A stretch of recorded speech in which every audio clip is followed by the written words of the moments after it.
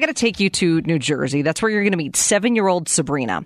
Now, 7-year-old Sabrina is already a pretty slick skater, but it's the move that she made off the ice that scored really big. You see, Sabrina has been playing hockey since she was, just 5 years old, right? This little girl has been just nailing it there on the ice. But her dad recently had given her a deck of National Hockey League playing cards, right?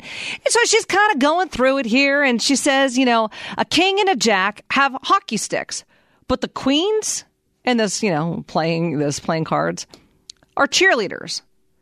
We don't have cheerleaders in hockey, and not only that, it's not okay. So the slight, she decided to point out to the NHL. So she wrote them a letter. She picked up the pad and the paper and the pencil and wrote a letter and said, it's unfair that none of the queens are hockey players. And she's like, it wasn't like I was asking them to change it. I was just pointing out something that was obvious, to her.